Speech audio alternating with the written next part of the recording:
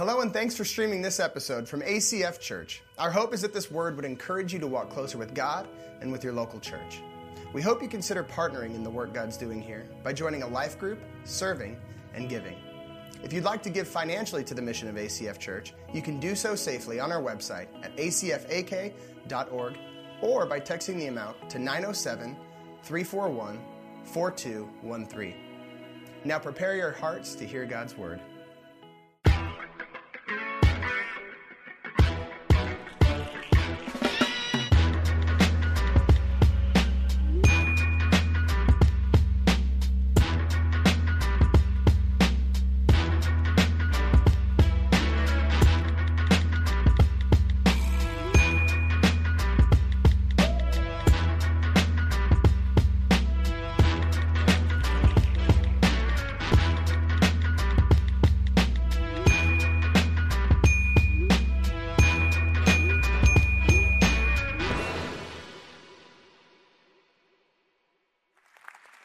Man, we're so glad to be with you. It's an exciting morning for us today. Many of you know we have a team that helps ACF to do what we do. We have a staff that's just awesome people who love Jesus and love you guys well. And so what we wanted to start off with today is just introducing some changes that are happening on our team. And so today we are introducing Miss Britt Jacobs as our new ACF Youth Culture Director. Let's give her a hand today. And so this is Britt and her husband, Dan. That's awesome. Yeah, it's a good way to start. Dan's just back from a deployment, and so, just very excited to have you guys on the team, and Britt's going to be doing everything ACF Youth Culture. We changed how we are reaching our students last year and really changed up how we do youth group and started doing a youth culture, really setting church out to be a place where teenagers own this church that just as much as anybody else. And so we're really excited about that. So Britt is just going to kill it. She's been on our team for a while, serving in a lot of different ways, and so she'll be taking over in that. And so Josh is our new ACF janitor. Thank you very, just kidding. Now, janitors are great, but Josh is actually going to be stepping into the role of executive pastor here at ACF, and so really excited for him. And so what I'd love for you to do is to pray with us. In just a moment, we're going to gather around them, but as many of you know, ministry is hard. It takes sacrifice, and so we want to pray for their marriages, that Josh and Malia would be strong, that Britt and Dan would be strong, that our relationships would be strong as couples, and that we could serve well together. And so that's our goal. Can we gather around them real quick? And this is your lead team, by the way, around here, in case you're wondering who these other people are. So we're just going to pray for these guys and ask for God's blessing on them as they step forward here. Jesus, thank you so much for the church. Thanks that you would choose to use us to press forward your kingdom and to push back the darkness in this world. God, we just know that Alaska is a dark state, and God, that you'd called us to be light to the darkness. And so, God, I pray for Britt, God, that you give her great vision for the future, that you would empower her to serve well and to meet teenagers where they're at. God, give her an ability to communicate in a way that makes sense to them. God, that they would gravitate to her in her leadership. And I pray for her and Dan, God, that you just strengthen their marriage, just as team members and teammates in the kingdom, God, that they'd serve well together, and that this next season would be one of encouragement as they step forward in their gifts together. We pray for Josh and Malia, just again, blessing and honor to their marriage here right now. I pray for Josh as he steps into this new role as executive pastor. God, I pray for him as a leader, that he'd know how to help ACF to become all that you've called ACF to be, God, that you would help him to serve well and to lead well and to just see what's coming well. And so thank you so much for him and his friendship, and God, your partnership that we have. I'm just so grateful for our team. And God, just watch over all of us. We are thankful that none of us as individuals are leading, God, that we lead together and that we share the burden. And God, that you call us to, in every person in this room, to just own the calling that you placed on our lives. And so I pray that we'd own that in fullness and wholeness. We pray it in Jesus' name. Amen. Amen. Give them a hand, would you? All right. Thank you, Miss Wendy. This is Wendy. She's awesome too. Give Wendy a hand. Anybody else that we want to introduce today? Just keep going with this. So, hey, we are in a series called God Problems. We did this same conversation last year out of Easter, And the whole goal is really to just open up the conversation. We're breaking the fourth wall here and opening up the talk between whoever comes to church and who's on stage. And we've asked you to send in your questions. And this series is really all about discussing your questions and answering some of those things and giving some biblical principles to help understand these different topics in our culture. I'm just tongue-tied today, so pray for me. But this is gonna be an interesting conversation today. It's gonna be, we're gonna hit on a lot of different topics. If you haven't seen the insert today, today's message is called Sabbath, Cannabis, and the Kingdom of God. So pray for your pastor today. I'm covering some ground this morning, and I really want to get into this, but here's what I want to start off with is I know that you have questions. And I think for far too long in the church, we've just said, hey, just keep your questions to yourself. And we haven't opened up the conversation. And I know that everybody here, whether you're a believer in Jesus or maybe you're not a Christian, you're just kind of new to church, wherever you're from, that you have questions. And you need to get answers to those questions. And you need to be in the conversation, whether it be just here on Sunday morning or in an ACF life group or whatever that may be. I want you to find some answers. And I believe that Jesus wants to give you clarity. We don't want to just give you the Bible says so, so do it. Or, just give you these pat Christian answers. We want to give you real answers to things. And so I want to bring you to the scriptures. For us as believers, we believe that God's word is inspired, that it applies to us today. It speaks truth to us right here in 2019. And so we're going to go to the scriptures. But what you're also going to see as we talk is that God actually has our best interest in mind. And then in all things that he tells us to do, his heart is for us to thrive as people, that we would thrive as human beings in our lives. And so that is the goal today as we walk into these conversations. So today we're going to start off with this first question about Sabbath. This person says, I am confused and torn, aren't we all?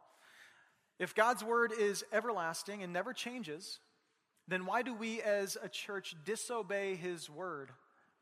Numbers 15, verse 32 through 36, and work on the Sabbath. So this person's question is really about what is the Sabbath? How does it apply to today? What does it mean for us here in 2019? Now, not that many of you woke up today really wrestling with the theology of the Sabbath, but I want to tell you that this goes deep.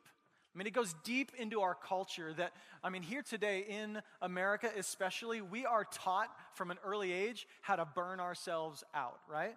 We are taught just work yourself to the bone. Just work, die. That's basically it. And then you buy all this cool stuff and you never get to use it, right? I got an RV. Great. You've been on vacation once this year, right? And so we all have dealt with this before, this feeling that there's no margin in our lives, that we're busy, that we're constantly moving. And this person is referencing a story in Numbers. And it's a very interesting story where this man is picking up sticks on the Sabbath, and then God tells his people to stone him to death. And so we're when we read things like that, we go, wow, that's pretty harsh, God. Seriously, stone the man to death for picking up sticks on the Sabbath? I'm pretty sure I've done a lot worse than that on the Sabbath, right? I have worked on this, I've done a lot of things and not had margin in my life. And so the first thing we have to deal with is what this person is referencing. It's a really important, good question that about why does God cause this stuff to happen? Why that seems really harsh. And what we need to understand is that when God gives his law to his people, once again, it's for their betterment. It's for them to thrive, and it's for them to understand who God is as well. And so we need to first acknowledge as people that God is holy.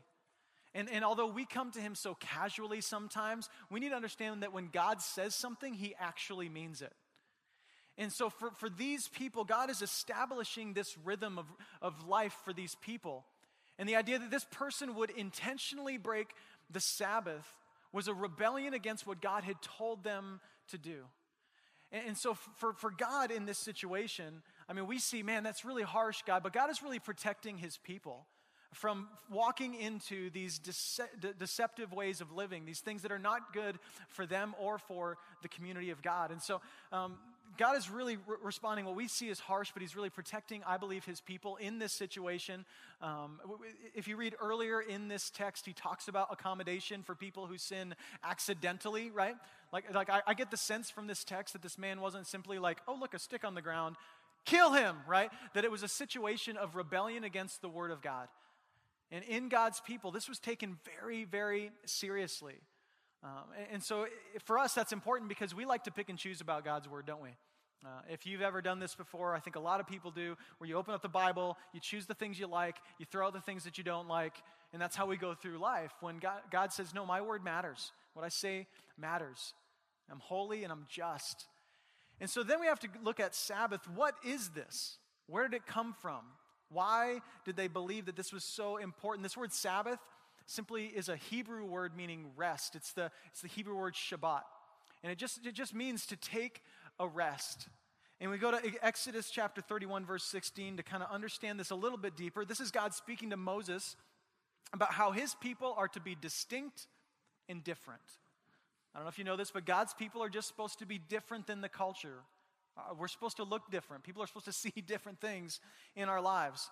And it says this, the Israelites are to observe the Sabbath. So the first thing we read in this text is that it was about who? The Israelites, okay? So we have to read things within their context. What is this about? These are God's people. The Israelites are to observe the Sabbath, celebrating it for the generations to come as a lasting covenant. It will be a sign between me and the Israelites forever. For in 6 days the Lord made the heavens and the earth, and on the seventh day he abstained from work and rested. So can we just stop for a second and soak that up? God rested. God took a break. God, at the very moment of creation, established a rhythm of this working 6 days and resting on the seventh. And so, I mean, the first thing we have to realize is God wasn't like worn out. It's not like God was like, man, I've done a lot of creating over 6 days. I just need to take a break. No, God was establishing this rhythm for humanity for all of time. And so although this was written to Israel, this was part of the law. We know the 10 Commandments, that we should keep the Sabbath, right? That's written into the commandments of God. But it's also a commandment for us for all time that we need to be people who have a rhythm of rest in our lives.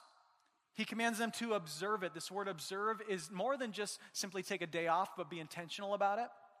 How many of you guys know that if you want to take a day off, you actually have to do a bunch of work to plan that?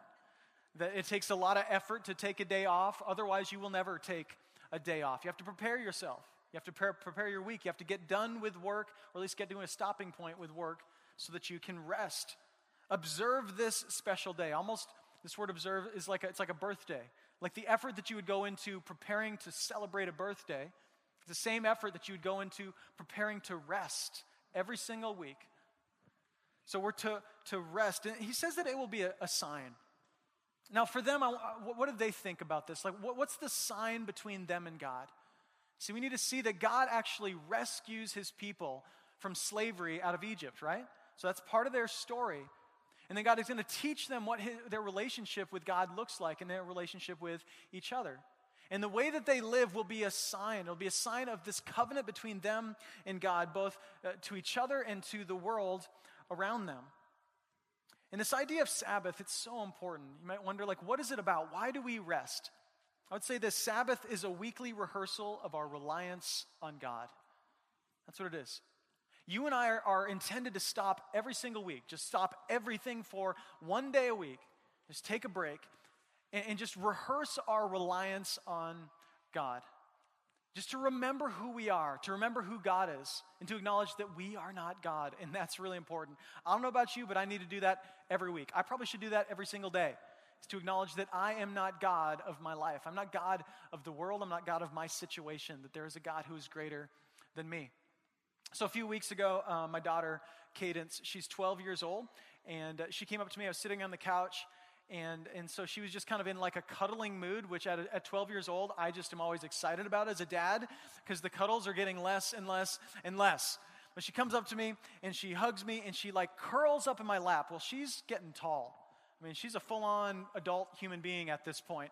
And so it's this awkward moment of my daughter, and I'm holding her in my lap, but for me as a dad, I'm loving it, right? Because this is my little girl, and any cuddles I can get from my little girl, that's a good thing for a dad. And I was thinking about it, man. It used to be so much easier to cuddle with her, right, when she was smaller, and we do it all the time. But for me in that moment, it was just a reminder that she's still my little girl, and a reminder that I'm still her dad. And I think that we need to do that more often, that we need to just sort of like get up into the lap of God once in a while. And just to curl up with our Father and be like, hey, listen, I'm not productive right now. I'm not doing anything for you. I'm not doing anything to make money, to provide for myself. I just need to be wrapped up in the arms of God for a moment to remember that I cannot handle life on my own, right? That I need a sustainer. And I need a Father who loves me. And I need to trust that He gives me everything that I need. Not everything that I want, but everything that I need. And that's what Sabbath is all about. It's a day a week where you could be making some money. You could be getting more work done, right? Where you could, and I get that sometimes people become really legalistic about this and like, well, you can't mow the lawn on the Sabbath. But for me, I love to mow the lawn on my Sabbath, right? That is like me and Jesus moments. And so it's really important that we understand, so within their context, what God was trying to do, trying to frame for them what it looked like to live a rhythm of resting and working. And for us today, we are now under a different law. We're under the law of Christ, which is the law of love. And if you remember, when Jesus was asked to sum up the entire law, He says two things. You remember what they are? Love God, right? And love your neighbor as yourself, right? So that's how Jesus sums up the entire law. So now as people who are under the law of love, Sabbath may look a little different for us, but we can't write it off. We can't be like, well, in 2019, rest is just not something that's reasonable to ask of somebody, right? It's just not something that we can actually observe. In fact, for some of you, resting equals laziness. I mean, you hate resting. When you see somebody else resting, you're like, needs to get a job, right? Come on. You clearly don't have enough to do with your life because you're resting. I'm telling you what, like we were never created to just run and run and run and die. God didn't build us for that. And so as much as sometimes we push up against God's laws, or we're like, man, I don't know why He's doing this, we need to understand God is protecting us. He wants to build a rhythm of life within us. We need to weekly rehearse our reliance on God. Romans 14:5, Paul kind of speaks to this issue of the Sabbath day when he says, one man considers one day more sacred than another. Another man considers every day alike. Each one should be fully convinced in his own mind. So essentially he's saying, listen, it's okay if some of you are like, I Sabbath on Sunday, right? That's okay for you. If that's your big deal, like you come to church on Sunday, you rest on Sunday, that is your day to just get your brain back on track. That's fine. But we also, during the school year, have been doing a Wednesday service, right? Churches do church on Saturday. And beyond that, Sabbath is so much more than just church attendance, isn't it? I mean, I pray for you that when you get done with church on Sunday, that you go home and that you don't just get right and back into the rhythm of running. Sort of, you go to church to acknowledge that God is God and I am not the Savior of my life. And then we leave church and we go act like the saviors of our lives, right? I hope that you take a day, you take more than just an hour on Sunday morning to remember that you have a God that loves you and that cares for you, that's compassionate and that's just. And we need to do that. So this man, Paul, he's speaking to a culture of people. You've got these Jews who probably fell into a very religious routine of Sabbath. Like some of you, Sunday's just church day. And you haven't thought about why you do that in years. And you need to. You need to spend some time figuring out, like, what is this about? What is this day about? What is Sabbath actually? We worship together, but what does it mean to actually rest and know that He is God, right? And then you've got these Gentiles who are working 24/7, who have no rhythm of rest in their lives. Some of you are from a non-church background, and it's weird to be stopping on Sunday morning. For you, you're just used to either working all weekend or playing all week, just going. And so to stop for an hour on Sunday morning and just think about who God is, that's a big move for you. So Paul's like, hey, I get it that you guys see different days as being holy. That's okay. He says you need to be fully convinced of whatever it is. In other words, you just need to be committed to what you're doing, right? In other words, you need to be consistent in it. That even when you don't feel like going to church, which some of you don't feel like being here right now. I totally acknowledge that. Some of you are like, I don't want to be here. It's nice outside. I've got stuff I need to be doing. I get it. Sometimes we all wake up and don't want to take time off or don't want to gather. But Paul's like, hey, listen, you need to put yourself in a posture before God to acknowledge Him as your sustainer And you need to do it consistently in your life. You need to be fully convinced of whatever it is that you're doing as your rhythm of rest, and you need to do it consistently every week, consistently throughout your life. So I don't know what this looks like for you. Maybe you need to just shut off your phone for a day. Can you imagine? When I forget my phone and I drive, I feel like a rebel, right? Like I'm going to die if I break down. I don't know how we made it 20 years ago, but shut your phone off for a day. Try not to buy anything or make any money for a day. Try that. Because this is part of the whole idea even of tithing. So as believers, we commit the first and best 10% of what we make back to God to acknowledge once again that we are not our own gods. We don't sustain ourselves, and everything comes from Him. And so we start off with that first and best 10%, and it's like a financial Sabbath is what that is. So maybe that's for you. It's like, okay, this is it. I need to begin to trust God in this way and acknowledge that He is my sustainer. Some of you just need to take a walk. Some of you need to get off Instagram for like 5 minutes and not post anything, not put your life out to people. Somebody described it this way. They were talking about how in every moment they're always posting stuff online. And the way this guy put it is he said, I'm constantly prostituting my moments. And I was like, ow, that hits, doesn't it? Like I'm constantly prostituting like here I am with my wife, selfie, here I am with my kid, and it's like, and it's okay, I take a selfie too. But once in a while, what if that moment is just for you? Or it's just for your marriage. It's just for you and your daughter, just for you and a couple of friends. What if that moment is just for you? So stop putting it out there for maybe just a day, whatever it is. But I want us to get in a rhythm, a consistent rhythm of resting to remember what God has done for us. Because that's what it was for them, right? He says, I've rescued you out of slavery. Why would you walk back into slavery? And as believers, we have the same story, don't we?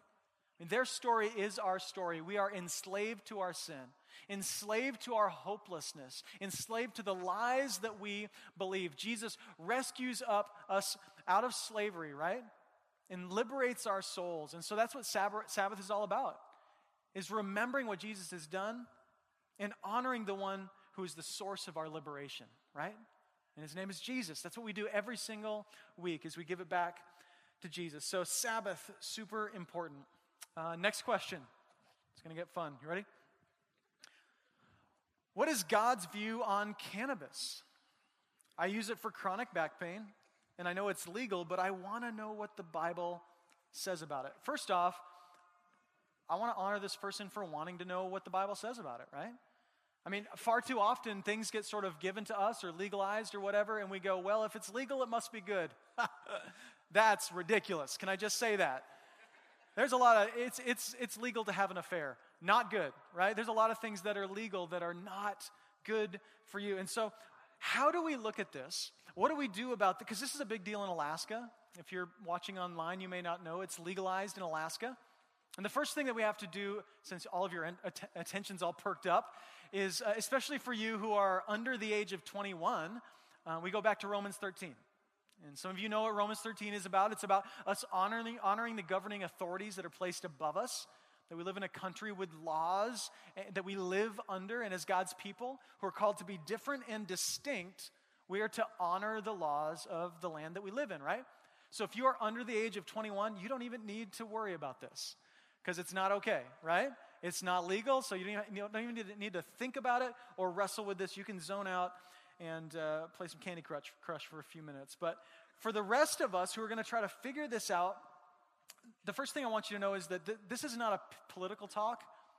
I'm not trying to make a political point here. I'm just trying to bring you to Jesus, okay? So that's important for you to understand. And we can actually disagree about this, by the way. And you can talk to me about this after if you want. But the first thing we need to acknowledge is that there are a couple different sides of this conversation when it comes to cannabis in our culture. The first is the medicinal side, and the other side is the recreational side. And I actually believe that it's important for us to understand them both from a biblical perspective. A little side note for a minute. If you're here and you're like, Brian, I don't smoke weed and I'm not a parent of a teenager, why does this matter? It matters.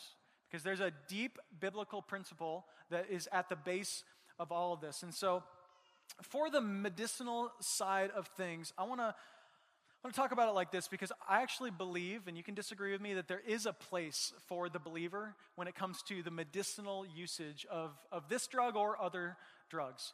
So for me, just full disclosure, I have never smoked weed. Again, not a political statement. Nobody paid me to say that. I've just never done it. I've had friends who did, but it's just never been a thing that I've gotten into. But, and just drugs were never really a huge temptation for me personally. But a few years ago, I got my wisdom teeth out. And I got home and I was just in terrible, terrible pain. And so they gave me Vicodin. Anybody ever taken Vicodin before? I was watching cartoons and I was in another world for like 48 hours. I kid you not. And I'd never done anything like that before, but it was a prescribed drug. And let me just tell you, I was anything but sober for like 48 hours. And when it all wore off and kind of the pain started subsiding a little bit and I got better, here's the thing that scared me. I kind of liked it. I've thrown that out there. I kind of liked it. For a few minutes, I was like, oh, that was kind of fun. And then all my alarms started going off in my mind. I'm like, that's why this becomes such a damaging thing for people. Some of you in this room, either personally or family members, have had your lives torn apart by some kind of controlled substance like this, right? And so I think it all falls underneath the same umbrella of like, what do we do with this stuff? And so here's what I want to admit is that some things that you're prescribed today would make you more numb than even cannabis would, right? And so for some of you, there is a medicinal, I believe, benefit to this. I'm just going to say that personally. When my wife's dad was diagnosed with cancer a few years ago, we entered into this journey of studying both the medical side of things as well as the biblical side of things, because I'm a pastor. And I want to have opinions about this stuff, especially if as a family, like we're kind of wrestling with these topics and what to do with treatments. And so we really wrestled through this from a biblical and a medical perspective. And so you're going to have to wrestle through it as well. But it comes back to really this question, why are you doing it? That's really kind of the core of this. Why are you doing what you are doing? Here's 2 Corinthians 4. It says this. And this is speaking about the world that's around us and people that don't follow Jesus and don't follow God. It says this, in their case, the God of this world, being the devil, who I don't know if you know this, is the God of this world, has blinded the minds of the unbelievers to keep them from seeing the light of the gospel of the glory of Christ, who is the image of God. So when the Bible talks about us being in sin, it actually correlates it to like being blind. It's like we're kind of walking through life in like a drunken stupor. We don't really see things for what they are. We don't see with clarity who we are as humans and who God is as our creator. And so he says the God of this world has blinded them. They can't see the light for what it is. And here's what we believe about knowing Jesus is that saying yes to Jesus is saying yes to an awakening. The goal is that as people is that we are wide awake to life, fully aware of the world that's going on around us. We believe that when you follow Jesus, the Spirit of God actually comes inside of you, which is just pretty incredible. And that Spirit, He's going to speak to us and guide us and give us clarity in life. And He's going to have us kind of understand the Scriptures better and show us how to serve people better and prompt our hearts to say things and do things in a different way. And if we're not aware of what's going on around us, we're not going to follow the Spirit. And if we're sort of walking through life in a haze, pun intended, we're not going to be able to follow Jesus' guidance in our lives. 1 Thessalonians 5:6, speaking about how all of these temptations to be separated and to be drunken in the world, says this, so then, let us not be like others who are asleep, but let us be awake and sober. For those who sleep, sleep at night, and those who get drunk at night. Some of you are like, false. I've been drunk during the day. So, that's not what this is saying. That is not the point.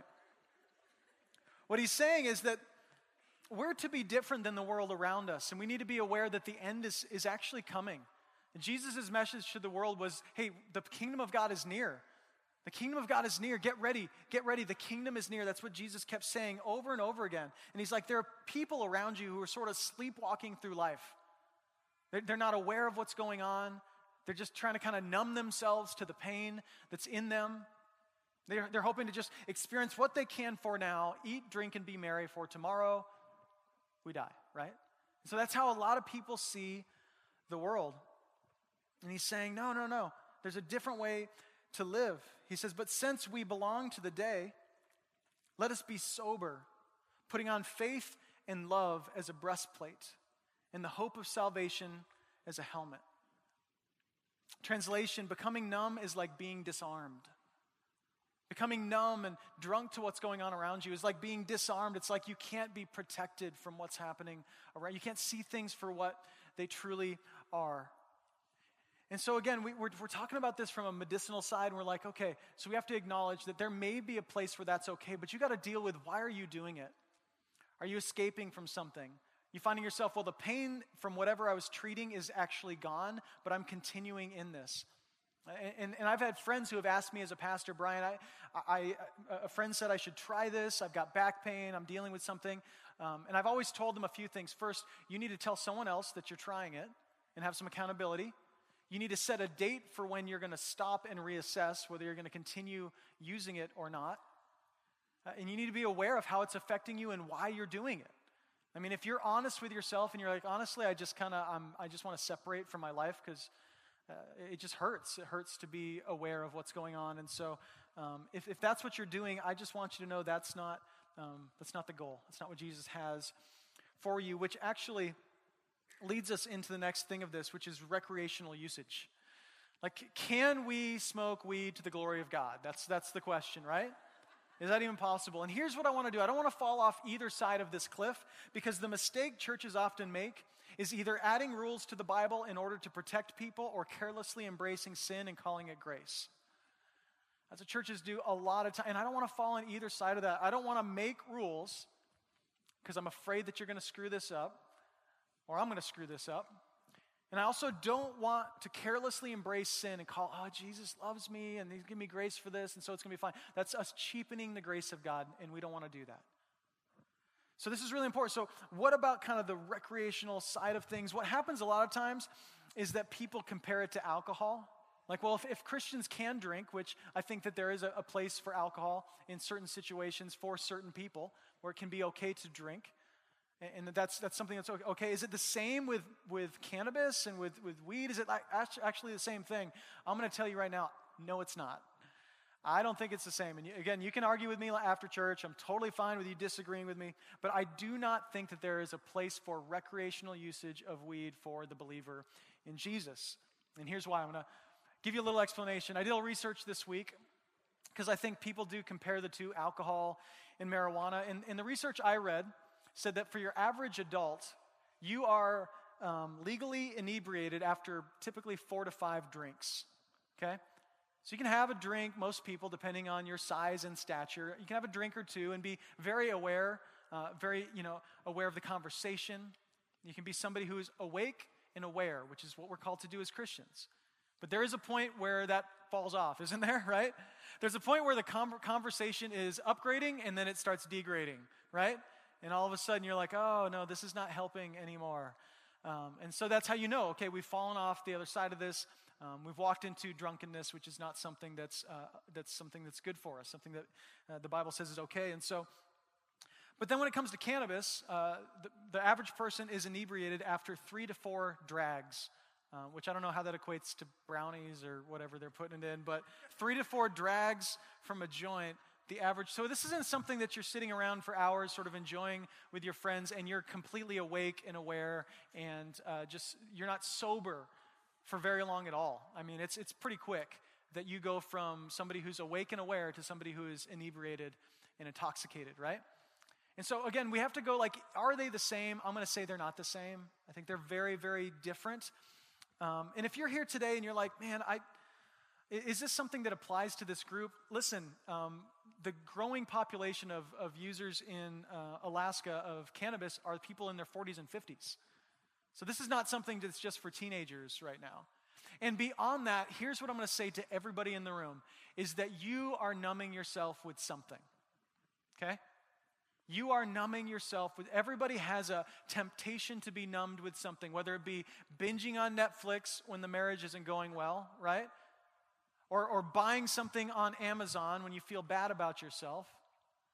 I mean, everybody finds themselves giving themselves to something To get away from things, it's running to the Kenai when work stinks, right? It's using an Xbox to escape having meaningful conversations, whatever it may be. Like, we numb ourselves to keep ourselves from reality with a variety of different things. And here's what I want you to know, is that God doesn't want you to escape from life's challenges. He wants to meet you smack dab in the middle of them. God doesn't want you to escape life's challenges. And again, we can talk about medical treatment and stuff, full supporter of medical treatment for different things. There are certain branches or thought processes in Christians where they don't even think that medical treatment is a good thing. I believe it's a very good thing. But at the same time, that we should be people who seek to be awake and fully aware, but different and distinct from the world around us, okay? That we aren't numbing ourselves to pain, numbing ourselves to what's going on, but believing that God actually wants to meet you right in the middle of your broken marriage. That God actually wants to meet you right in the middle of your financial crisis. And the only way that you can be aware of what he's doing around you is that you are sober, that you can hear him, that you can be aware of what's happening. And so listen, if you're here today and you're like, man, I smoke a lot of weed, there is grace. And I think God wants to work through your situation, and he wants to heal you. But understand that I think that God wants something better for you. He wants to call you to be fully awake and fully aware of what's going on around you. Well, that was fun. Let's move on. Okay. I'm going to get some emails. I just know it. All right. Next question. If God knew how things were going to go, even before time began, why would he do it? That's a really good question. Why would he create us and this world with the knowledge that it's going to be burnt up and many people aren't going to heaven? Now this goes deep, doesn't it? I mean, we get into the sovereignty of God, and man, this goes really deep. I want to start off with this, a little bit of just talking about how things are going to end. Like, what does the end actually look like, and the end of the world, and like, how's it all going to show up? And that's a huge conversation, but the term that we use in the church is the term eschatology. Everybody say eschatology. That's simply the study of the end. That's all it is. It's the study of end things. And I want to go to 2 Peter chapter 3. If you have a Bible, open up to 2 Peter chapter 3. Or you can scroll if you want. Totally cool with that. Scroll in your Bible. 2 Peter chapter 3:11 is one of the references to this type of apocalyptic language of burning up and, how's this all going to end? And it's really important that we understand this for what it actually is. And so in this text, Peter's making it clear that the end is coming, but we just don't know when it's coming, okay? So that's really important for you to know. Again, the end is coming. We don't know when the end is coming, so don't believe the next thing in the tabloids or on the internet that says they figured out the date and time when Jesus is returning. You don't know, and we were never meant to know. But it says this in verse 11. Since all these things are thus to be dissolved, just simply a way of saying things will not continue as they are. That's one thing you can know here today, is that this world will not continue as it is forever. It says, what sort of people ought you to be? This is essentially this person's question. Things are all just going to burn out. What kind of people should we be? Why does it matter? Here's what it says. In lives of holiness and godliness. Okay. So since things are going to change, they aren't going to be as they currently are, we are to live lives of holiness and godliness. And holiness just simply means to be set apart, to be different, to be distinct, and to be different. That's what we're talking about all morning long. Verse 12, waiting for and hastening the coming of the day of God, because of which the heavens will be set on fire and dissolved, and the heavenly bodies will melt as they burn. But according to his promise, we are waiting for new heavens and a new earth in which righteousness dwells. Okay, so the language here is very debated about fire and burning, and what does this mean? Is this a literal, like fire, the world's just going to burn up on fire? In the Bible, the idea of fire means purification. So will it just be sort of a purging of the evil from the world? I do believe that that's going to happen. That in the end, with the new heaven and the new earth, that everything evil, everything unjust will be actually excommunicated from the world, and what will be left is the kingdom of God, the reign of God on earth as it is in heaven. And so those who want a God, those who want to submit to the authority of God will continue in his kingdom. And those who do not want to be under the authority of God will not continue to be in his kingdom. And so he speaks about this new heaven and new earth. This is a really important thing to know about kind of the end of days and the end of your existence or whatever, is that you don't continue on as a believer to live in heaven for eternity. Is that Jesus returns to establish his reign and rule on earth as it is in heaven. So you will exist for eternity as a believer in Jesus on a glorified earth in a glorified body. And it's going to be awesome. I don't know what it's going to be. I think there's going to be lots of like salmon fishing and four-wheeling, and it's just going to be incredible. I don't know what it's going to be like, but it's going to be this perfect version of what we currently experience. And I'm really excited about that when I think about that. So in the end, things are going to change. They will be dissolved. They won't continue like they are. But in the end, this person's question is, what's the point of it all? Like, if it's all just going to burn, what's the point? And this is really important that we understand what God's plan for the world is. What is God's ultimate plan for the world? God's ultimate plan for the world is restoration. That's what it is. The ultimate plan for the world is restoration, this new heaven, the new earth where the righteousness of God will dwell. You can read about it in Revelation chapter 21. That's the classic passage of the new heaven and new earth. Luke 17, Jesus talks about the reign and rule of God on earth as it is in heaven. And so all this language we see all over the place, this idea that God is a restoring God. He's a healing God. He wants to restore what's broken in the world. And here's why this really matters. It really matters that you understand what's coming, because people with a poor theology of tomorrow make a little difference in the world today. When you understand, when you think, man, it's just all going to burn, it's all just going to end, what's the point of it all? There's no reason to do anything today, is there, right? Let's just work till we die and smoke a lot of weed, right? If that's going to be a soundbite somebody steals off my sermon and they're just going to put that all over the internet. The things that come in my mind when I'm preaching. Anyway, we need to understand what is coming so that we see the value in today. The thing that people fall into is something called fatalism.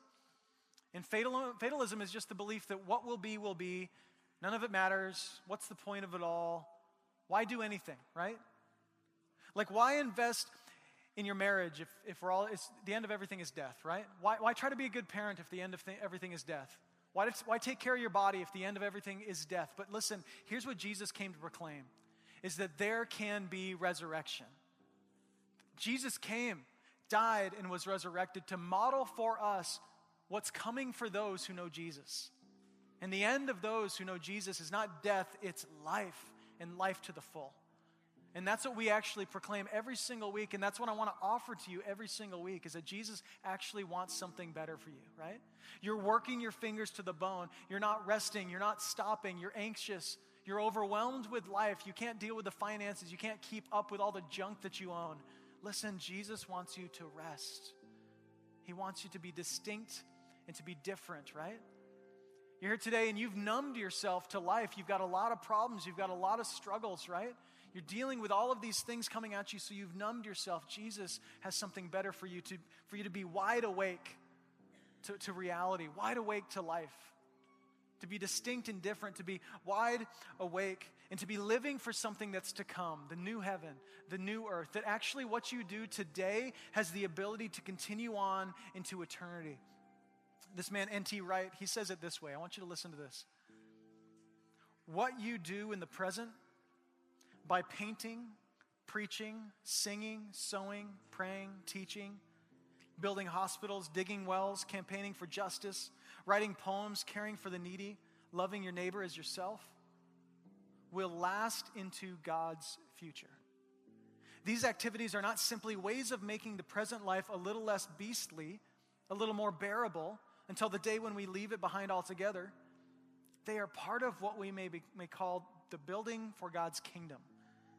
Every act of love, gratitude, and kindness, every work of art or of music inspired by the love of God and delight in the beauty of His creation, every minute spent teaching a severely handicapped child to read or to walk, every act of care and nurture, of comfort and support for one's fellow non-human creatures, and of course, every prayer, all spirit-led teaching, every deed that spreads the gospel, builds up the church, embraces and embodies holiness rather than corruption, and makes the name of Jesus honored in the world, all of this will find its way through the resurrecting power of God into the new creation that God will one day make. That is the logic of the mission of God. And that is why we exist. If you've ever wondered, why does ACF exist? That's why we exist. We actually believe that what we do right here and right now has the power to continue on into eternity. And although all that is will be dissolved, things will change. Jesus will return to right everything that's wrong in the world. We still have the ability to do things and say things that will make an impact that could change the trajectory of someone's life. And that's why we do what we do every single week. It's so cool that Jesus actually allows us to do this. I mean, it's amazing that God doesn't just do it on his own, but he actually says, I want to use you as my agents of grace to the world. You see, Jesus actually makes us partners in God's redemptive process. He says, I want to partner with you. I want you to be part of this journey of healing and restoring. And I know it's dark and I know it's broken, but there's still a reason to continue to wake up every single morning, because what you do will continue on into the future and into eternity. So listen, when you rest well, when you actually take a break, you show the world a God who sustains, a God who's more than enough for us. When you resist numbing yourself, you show people what can happen when a father is fully present with his children and when a friend actually listens. I mean, you show people what it looks like to be aware and awake.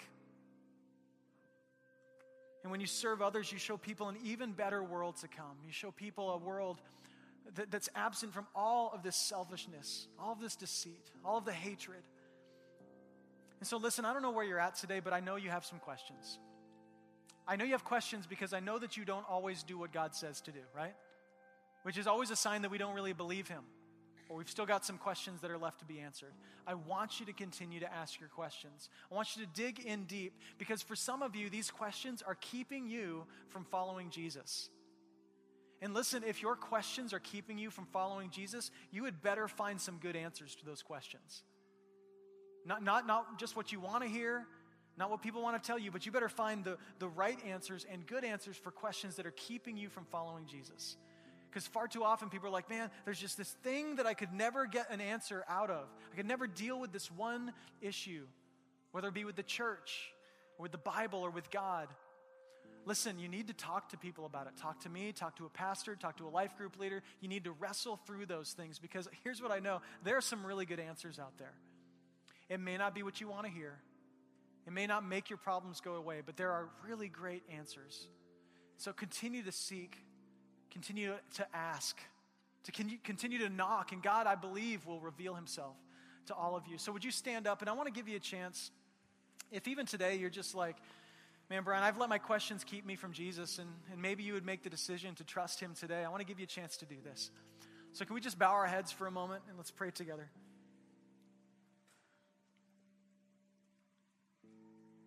God, I know that I've still got a lot of questions. And there are some things that I know that I might not have clarity about in this life. Yeah, God, I just remember the moment where, despite my questions, I put my hope and my faith in you. And the glory of Jesus was so bright. It was brighter than all of my struggles. It was brighter than all of my questions. It was brighter than all my hurts and hang-ups. And so, God, I want to pray for the person in this room here today who's got some questions, who showed up to church and doesn't really know what to do next, that they'd be able to put their faith and their hope in Jesus. God, thank you so much that, Jesus, you are the way, the truth, and the life. We know that we can't come to the Father except for through you, and so today we come to you and submit our lives to you. I want you to work in us. God, would you give clarity where there's confusion? Would you give grace where there is a sense of judgment? And would you help people to know you and to love you today? And God, today as we worship the next few moments in this gymnasium, could we just open our hearts to you? God, you are so worthy and so good. We are stopping for just a short period together as a community to declare to the city of Eagle River that there is a God who loves us, who sustains us. And so, God, could we just give you our very best in these moments? We love you, Jesus. We thank you for your grace. We pray it in your name. Amen. Amen. Love you guys.